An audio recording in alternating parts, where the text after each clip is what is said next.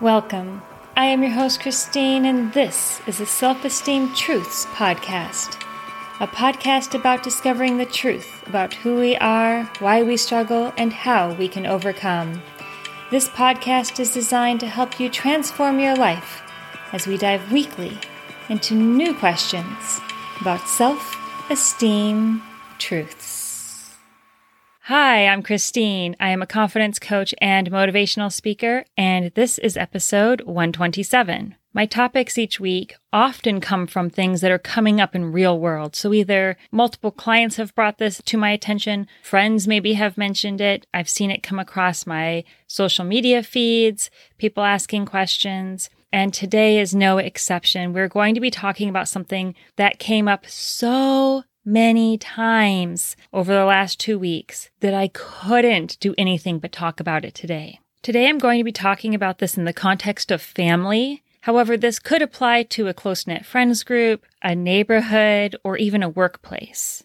I'm talking about when somebody else or a group of people do something rude or disrespectful or actively taking of your time, your energy, your money, your resources. And when you try to stand up for yourself, assert some boundaries, request respect, their reaction is to get mad at you. And what often happens in these situations is other family members will take their side. They will want you to drop it, let it go, give in, whatever the case may be, because they don't want you to cause drama, make a scene, make everybody uncomfortable. And now that puts you in a really tough position. Do you maintain your boundaries? Say no to the request, tell the person that showed up uninvited that they have to leave, call the police when a family member takes something that does not belong to them, whatever the case is? Do you do that, the morally correct, emotionally healthy, self-esteem building act, and risk upsetting the entire family, alienating a good chunk of your family, angering the elders in your family? Or do you let yourself continue to be abused, misused, and taken advantage of? That's an incredibly difficult position to be put in. And what often makes it worse, especially in the context of family, is you're raised with these people. You're raised with this mindset. You were probably taught from a very early stage that this is your role in the family. Some of your family members are takers and abusers, and some of you, your job is to put up with it, keep your mouth shut, do without, sacrifice. One of the aspects of this that really gets to me is the hypocrisy. They can take, but you can't take back. They can show up uninvited, and that's not causing a scene, but you asking them to leave when they do that, that's causing a scene. They can take your car and crash it, and sorry for your luck. But you can't ask to take their money to fix the car. You can't say no to having Aunt Betty and her husband and 7 kids at your party knowing they're not bringing a gift or a dish to share. But they can say no to bringing something to share.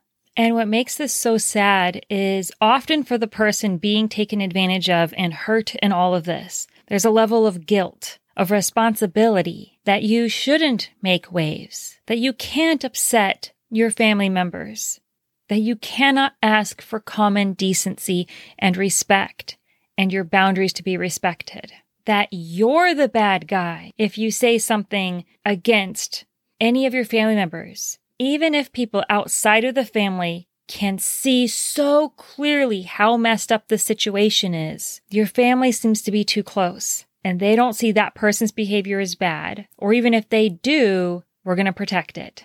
We're going to protect that thing that's bad. You shining a light on it, drawing attention to it, calling it out for what it is, that's the real sin. And you will be treated as the one that committed the worst sin. Family is supposed to look out for each other, right? To protect each other and to have each other's back. But how are they looking out for you? Dealing with this is not as simple as just knowing where your boundaries are and enforcing them, or learning to say no. There's so much complexity here, and there is so much more at stake. I just want to take a quick moment to say, if you're not struggling with this, if this is not your family, friend, or work dynamic, that's incredible, and I am so glad for you. I don't think you know how lucky you are. If you have people in your life that this is their struggle, this might be an excellent episode to share with them. or at the very least, you can have a little bit more understanding of what they're going through and why maybe they're not standing up for themselves the way that you think that they should be. What has happened when people have tried to stand up for themselves in these situations? Families have been split, people have ceased talking to each other, family traditions have died, and surprisingly often, the person who's actually in the right is the one that receives the worst punishment. We're not going to get into why this happens. What we are going to talk about is if you're in this situation, what you can do to help yourself. The very first thing that you can do for yourself is let go of any doubts or guilt or shame that maybe you're in the wrong. Maybe you shouldn't have boundaries with family. Maybe you shouldn't say anything when somebody crosses a line. I want you to erase all of that. Whether or not you choose to continue to put up with this behavior, I want you to minimize any damage it's doing. And we're going to do that by recognizing how wrong all of this is and how you are not part of the problem when and if you put up some boundaries. And you're not part of the problem for wanting to, okay? So let's eliminate that part of it right here, right now. No guilt, no shame, no feeling bad about yourself or feeling bad about what you want or what you need. The second thing I want you to do is before the next time you're going to be interacting with any of your family, decide, are you going to just put up and shut up to continue the false facade of peace? Not real peace, but the false facade of it.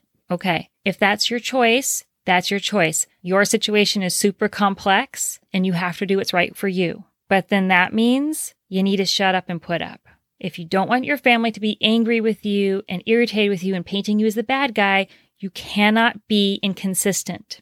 And that leads us right to the next one. If you're going to decide to start having some boundaries with your family, then you need to have boundaries with your family. You have to be consistent. One of the things that causes so much backlash is the inconsistency. Your family does not know what to do with you. They don't know how to be with you. They don't know how to interact with you. They don't know when they're safe and when they're not safe because they don't know when you're going to have these boundaries and these rules and when you're not. So you can't sometimes decide to be fake nice and let things slide and then other times want to enforce your boundaries. You're not being nice. You're just confusing the situation. You're painting yourself as the bad guy.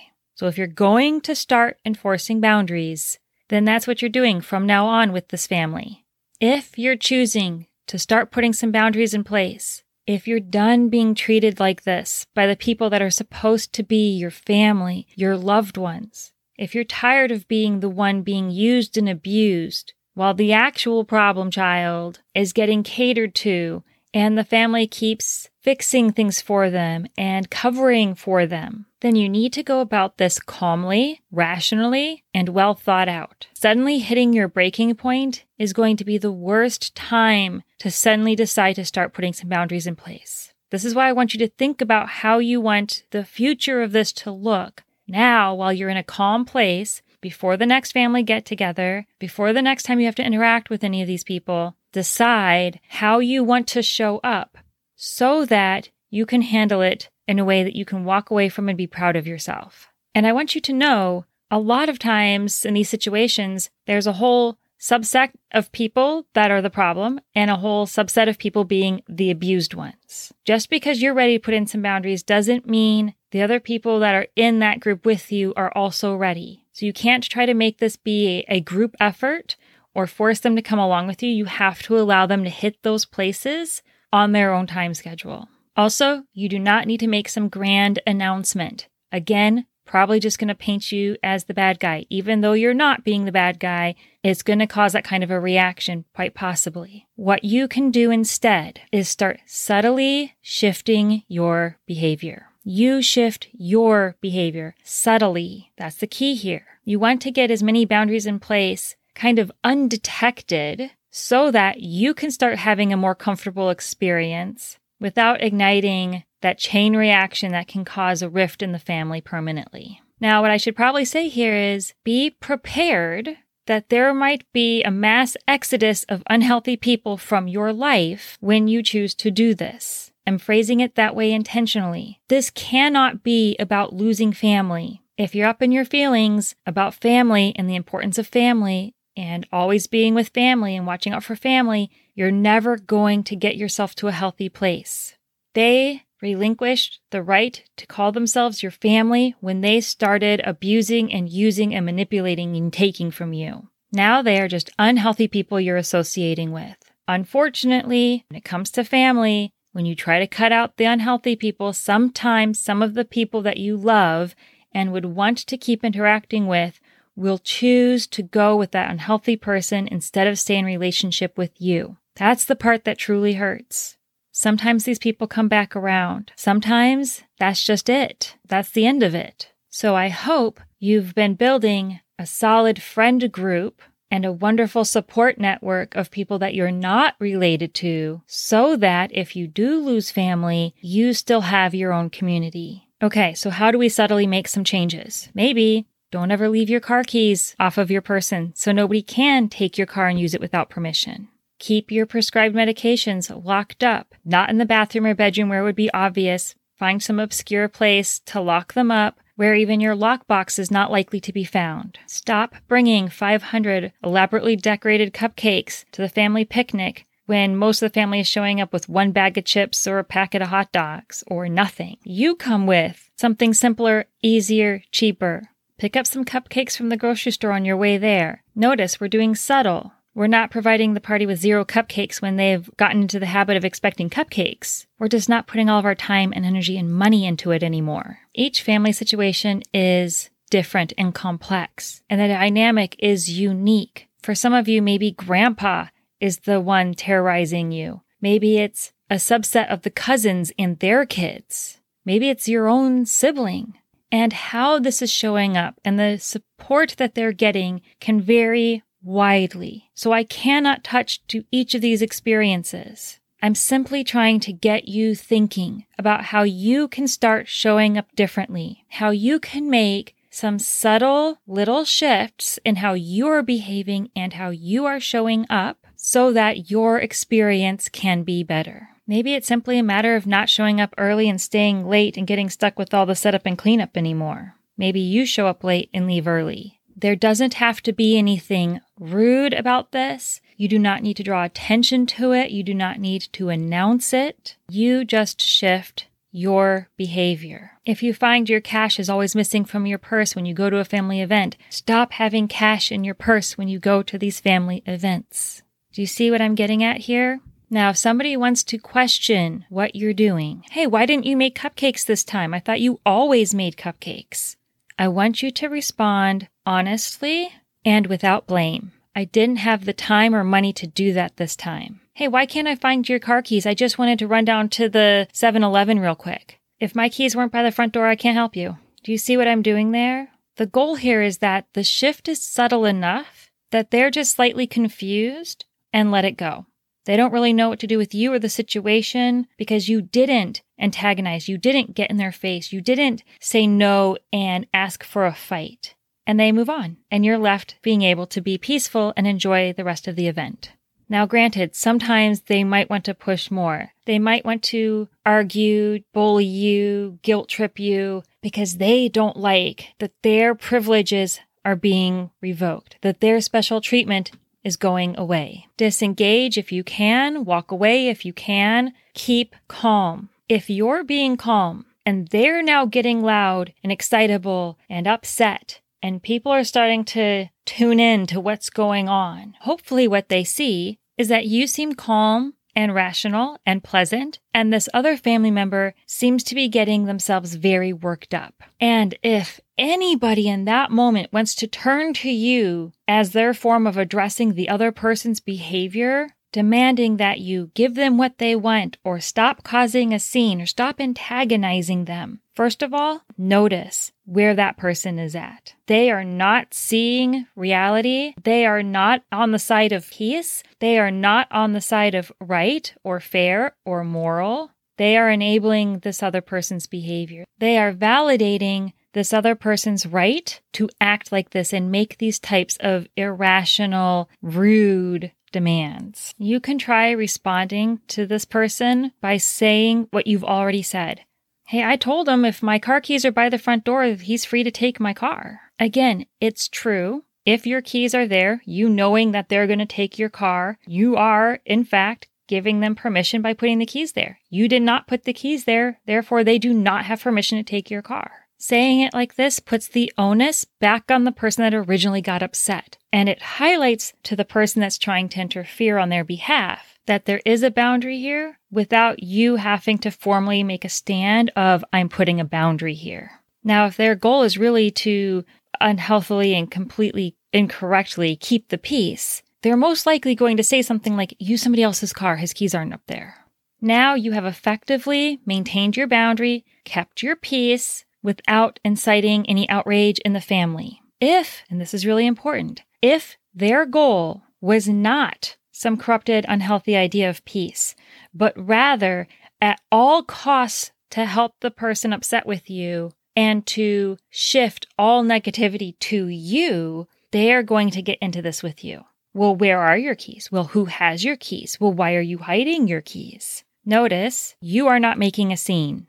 Also notice peace, not causing a scene, not their goal. Allow this to highlight for you how necessary it is that you start having some boundaries here and separating yourself from these individuals. And this might be a wonderful opportunity for you to take your leave. I want to make it really clear here. When the family dynamic is this unhealthy, when there are multiple people either causing the chaos or feeding into and validating the chaos, there's not much you can do without causing some kind of rift. You and only you can decide if your situation warrants a change in your behavior. Only you can decide if you're willing to continue to put up with the mistreatment you're receiving. Only you can decide if you're in a position where you're willing to remove some or potentially all of your family members from your life. Ultimately, it comes down to what it's costing your mental health and how much you value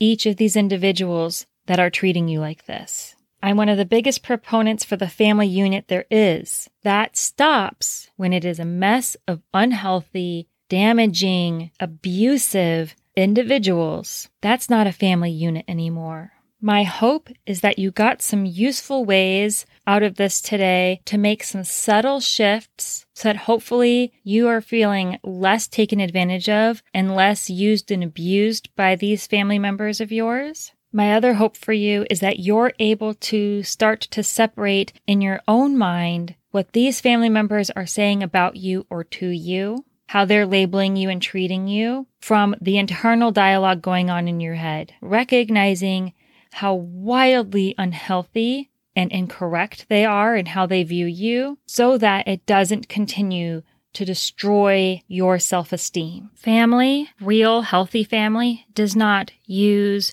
or abuse.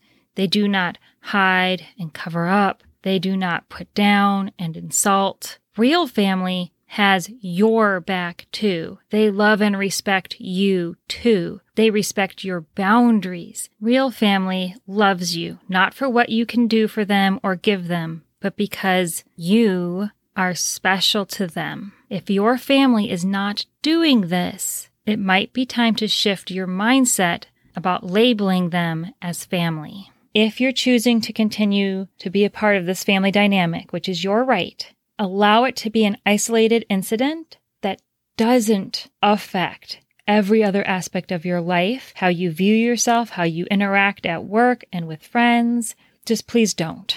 Your self-esteem, your mental health needs separation between their behavior and how you view you. All right, we went long today, but I know this was important, so thank you for sticking with me for a few extra minutes today.